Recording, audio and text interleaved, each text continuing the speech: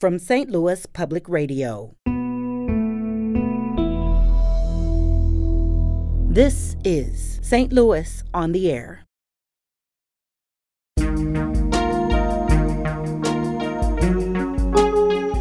We're specifically focused on the inner planets and the moon, and surfaces and interiors.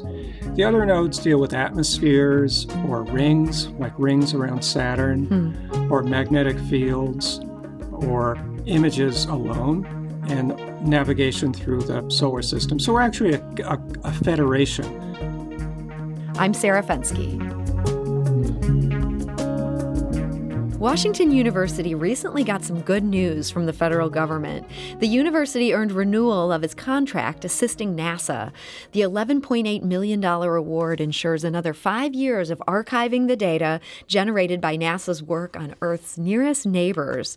In short, most of what mankind knows about Mercury, Venus, Mars, and Earth's moon sits on servers right here in St. Louis. And joining us today to tell us more is Raymond Arvidsson. He's a professor of Earth and Planetary Sciences at Washington University. Raymond, welcome back. Oh, thanks for inviting me. So congratulations on this contract renewal. Does that come as a big relief, or did you kind of assume you had it in the bag? No, it's always a relief, because what happens every 5 years, we have to write a full proposal, and that proposal is reviewed by a panel of peers, and we got really good reviews and full funding.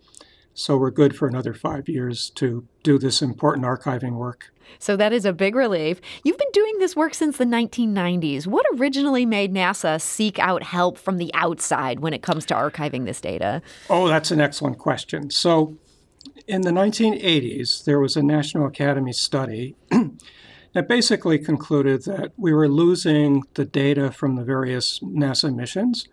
So as a big idea, why not put the data sets in locations and institutions where there are people, scientists actually using the data? And that led to the idea of distributed archives, which is what NASA is following. So, we archive the data from NASA's planetary missions, as you said, for Mercury, Venus, Earth's moon, and Mars. And gosh, we serve out on the web maybe about 300 terabytes of data. That's a lot. And so this is one of 6 discipline-specific nodes at institutions across the country. What makes it different than the others? We're specifically focused on the inner planets and the moon, and surfaces and interiors. The other nodes deal with atmospheres or rings, like rings around Saturn, or magnetic fields, or images alone, and navigation through the solar system. So we're actually a federation where we talk to one another and access each other's data sets. So it works, and that you put the data close to where the people use the data, so they have to have, useful archives. So the whole system seems to be working pretty well. So when you talk about surfaces and interiors of some of these nearby planets, this seems like the real area of growth in knowledge recently. Maybe I just think that because you guys are here and you're doing this archiving, but it seems like there's been some big breakthroughs on your front. There have, particularly for Mars. And that's a subject of exploration by a number of nations. And the reason is the more we look, down on the surface with the 2 active rovers, Curiosity and Perseverance, it's clear from the ancient rocks that Mars was once warm and wet and had extended lakes and rivers and steam-charged volcanoes. So those rovers and the orbiters looking down are all kind of focused on, was the planet habitable? And eventually, searching for ancient life or extant life. So, we're right in the middle of it, which is pretty exciting. Yeah, I mean, it's super exciting. It's like some of life's biggest questions are at play here. I think when you were last on, we were talking about the launch of the Perseverance rover. Has there been a lot of information that's come in since that's continuing to shape your thoughts on all this? Oh, oodles of information. The rover landed in February. And underneath, on the underbelly, it has a small helicopter called Ingenuity, which has been flying since roughly April and kind of exploring regions for the rover to go to. So the main point of Perseverance is to drill into the rocks in this deltaic deposit, like the Mississippi Delta, although ancient and dry today. It was once wet, a lake. and get those core samples all sealed and put out onto the surface. And then in the next few years, there'll be a rover called a fetch rover to go get them, and then put them into an ascent rocket, rendezvous with an orbital spacecraft, and return those things to Earth. Because we're really after, we follow the water. We know there was water in ancient times. We know the planet was habitable in terms of the chemistry in the water. Now we're after biosignatures. And that's what Perseverance is doing. It's collecting the samples to get them back to Earth in the labs to search for evidence for ancient life. So when you talk about those samples coming back to Earth, because this is like under the purview of your node, does that mean those samples then come to St. Louis? Oh, no. So we will have a lot of data about the samples, but they'll be actually stored, archived at the Johnson Space Center in Houston, where they have a complete facility for storing samples kind of in a very, very special way, so they're not contaminated by being on Earth in any way. Okay. But so all this data is coming in, and I understand there's still data coming in from some of the exploration rovers that aren't even roaming Mars anymore. Yeah. How is that possible? Yeah, I'm involved in the Curiosity rover that landed in 2012, and we're still climbing up the side of what's called Mount Sharp, and we're leaving what are ancient lake beds with mud cracks and rivers running through them, and climbing upstairs on this little hill called Mount Sharp. Actually, it's 3 miles high, and moving into what we think will be, these very ephemeral kind of salty lakes. So it looks like we're going to explore how Mars dried out. But right now, Mars is behind the sun, so we can't talk to any of the vehicles on Mars, either the two rovers or the orbiters. So we had to specially kind of communicate with them right before, we lost communication, so they'll survive until probably 3 weeks from now, where they'll pop out from the other side of the sun and we can begin operations again. Wow. So you're kind of counting down the moments until they come around the other side, and then is it expected there'll be a treasure trove there waiting for you? No, because they're kind of in safe mode. We didn't want them to drive around or acquire data without communications to and from the Earth every few days. So actually, we're resting, right? We're catching up on all the data that have come heretofore, and then getting ready for another deluge of data, in a few weeks when the vehicles come out on Mars from behind the sun. Okay. So you talk about being on the dark side there. There's just so many factors that we may not think about that are going on these planets that are far from us. And in June of 2018, that included a dust storm that actually took out one of these rovers. That sounded like that was a heartbreaking moment there. It really was. So this was Opportunity that landed in 2014. And I was the deputy principal investigator for that mission, so it meant a lot to me. So you have to realize, Sarah, that these were guaranteed for like 6 months, both Spirit and Opportunity. Opportunity lasted from January 2014 to June 2018. Wow. Well out of warranty, just well-made American vehicle. And we didn't lose it because of the rover. We lost it because of the environment. Massive dust storm, and there just wasn't enough solar energy on the solar panels to survive. So the solar panels just got kind of covered with dust, and that was enough to just shut things down. Well, yeah. So there was the biggest dust storm we've ever seen. Mars has a thin atmosphere, but the winds are really high, and it picks up a lot of dust. This was global. So the last time we heard from Opportunity, it was saying I have 1/40th the amount of solar energy on my panels needed to survive. Oh, boy. So it said, I'm not going to talk to you anymore until it clears. But after a couple of weeks, with this old rover, we think it lost its memory and didn't know when to wake up. So we tried hailing it for about 6 months. And then NASA said, Ray, we're kind of done here. So just declare it done. Oh, so NASA was ready to move on. It sounds like you accepted that. Maybe you weren't quite ready to close the door yet. Oh, not at all. But it was an excellent return on investment. Yeah, that does sound pretty impressive.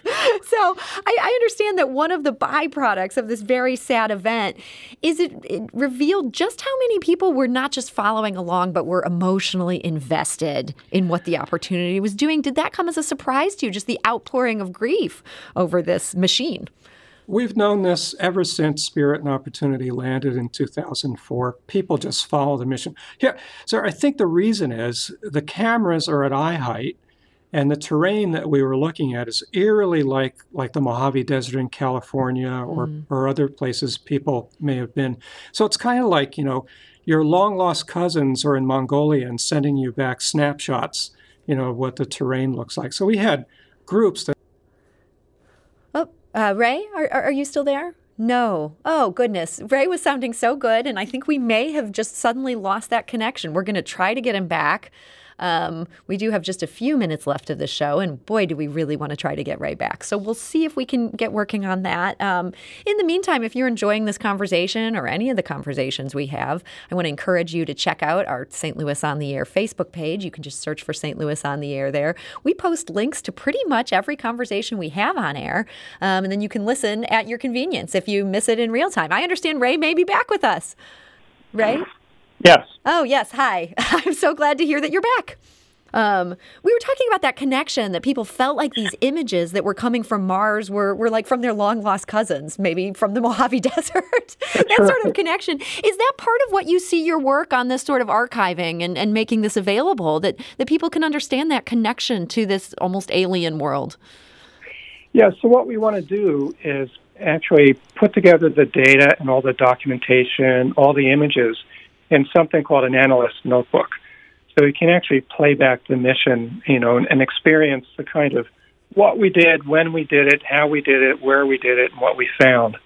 So those are available on the web, and they're used by, countries all around the world, which is great, because it's really, Mars doesn't belong to anybody. So we really want to share the data and the results. And when you say people can play it back, is this something that would make sense to a layman and a layman could access this? At the top level, you can get a sense for what the rovers were doing. Okay. So that is something that people can access on a certain level, even if they can't fully understand everything that's there. That's right. Do you feel like, this is I guess, part of NASA's mission and part of your mission as you're helping them with all this, that this is something that's good for humanity to just know more about this kind of thing? Well, the way I look at it, we're exploring the planets, including Mars, to better understand ourselves. Did life get started there and evolve, or are we alone in the solar system? And also, Mars was warm and wet early, but then kind of went into the deep freeze, and why? Mm-hmm. So that helps us understand the Earth, because it's the same physics and chemistry, just kind of a different set of circumstances. So it all comes back to better understanding us and the Earth. When you describe, how warm and wet this used to be and what you see in old riverbeds and lake beds, do you worry that this represents a bad harbinger for the future of the Earth? Oh, not at all. And the reason is we know why Mars went into the deep freeze, because it's further from the sun, 1.5 times away, and it's also smaller, half the size of the Earth. So these smaller planets cool down pretty quickly in terms of the internal heat, the volcanoes and the gases. And volcanoes and gases, that's where our greenhouse gases come from, with the exception of fossil fuel burning. But without, volcanic gases, the Earth would be in the deep freeze. But we're still hot on the inside, and a lot of magma is coming up and fueling the gases into the atmosphere that make us warm and wet even today. Well, it's good that for once, something out there is not a cautionary tale for Earth. I'm going to enjoy this moment while it lasts. Raymond Arvidsson, I want to thank you so much for joining us today. Thank you. And Ray is a professor of Earth and planetary sciences at Washington University.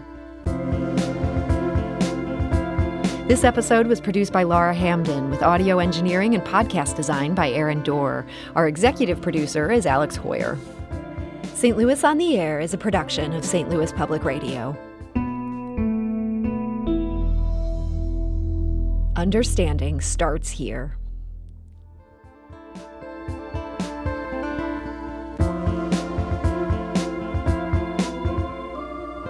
Do you find yourself regularly listening to episodes of St. Louis on the Air? Suggest us to a friend you think might enjoy our conversations. And leave us a review and rating on Apple Podcasts on the App Store. It's the simplest way to help people discover our show. Thanks. St. Louis Public Radio is a member-supported service of the University of Missouri St. Louis.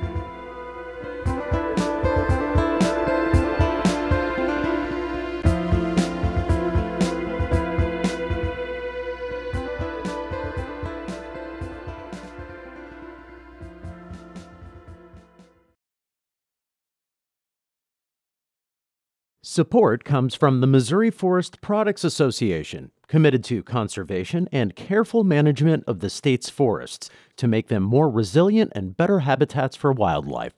ChooseWood.com.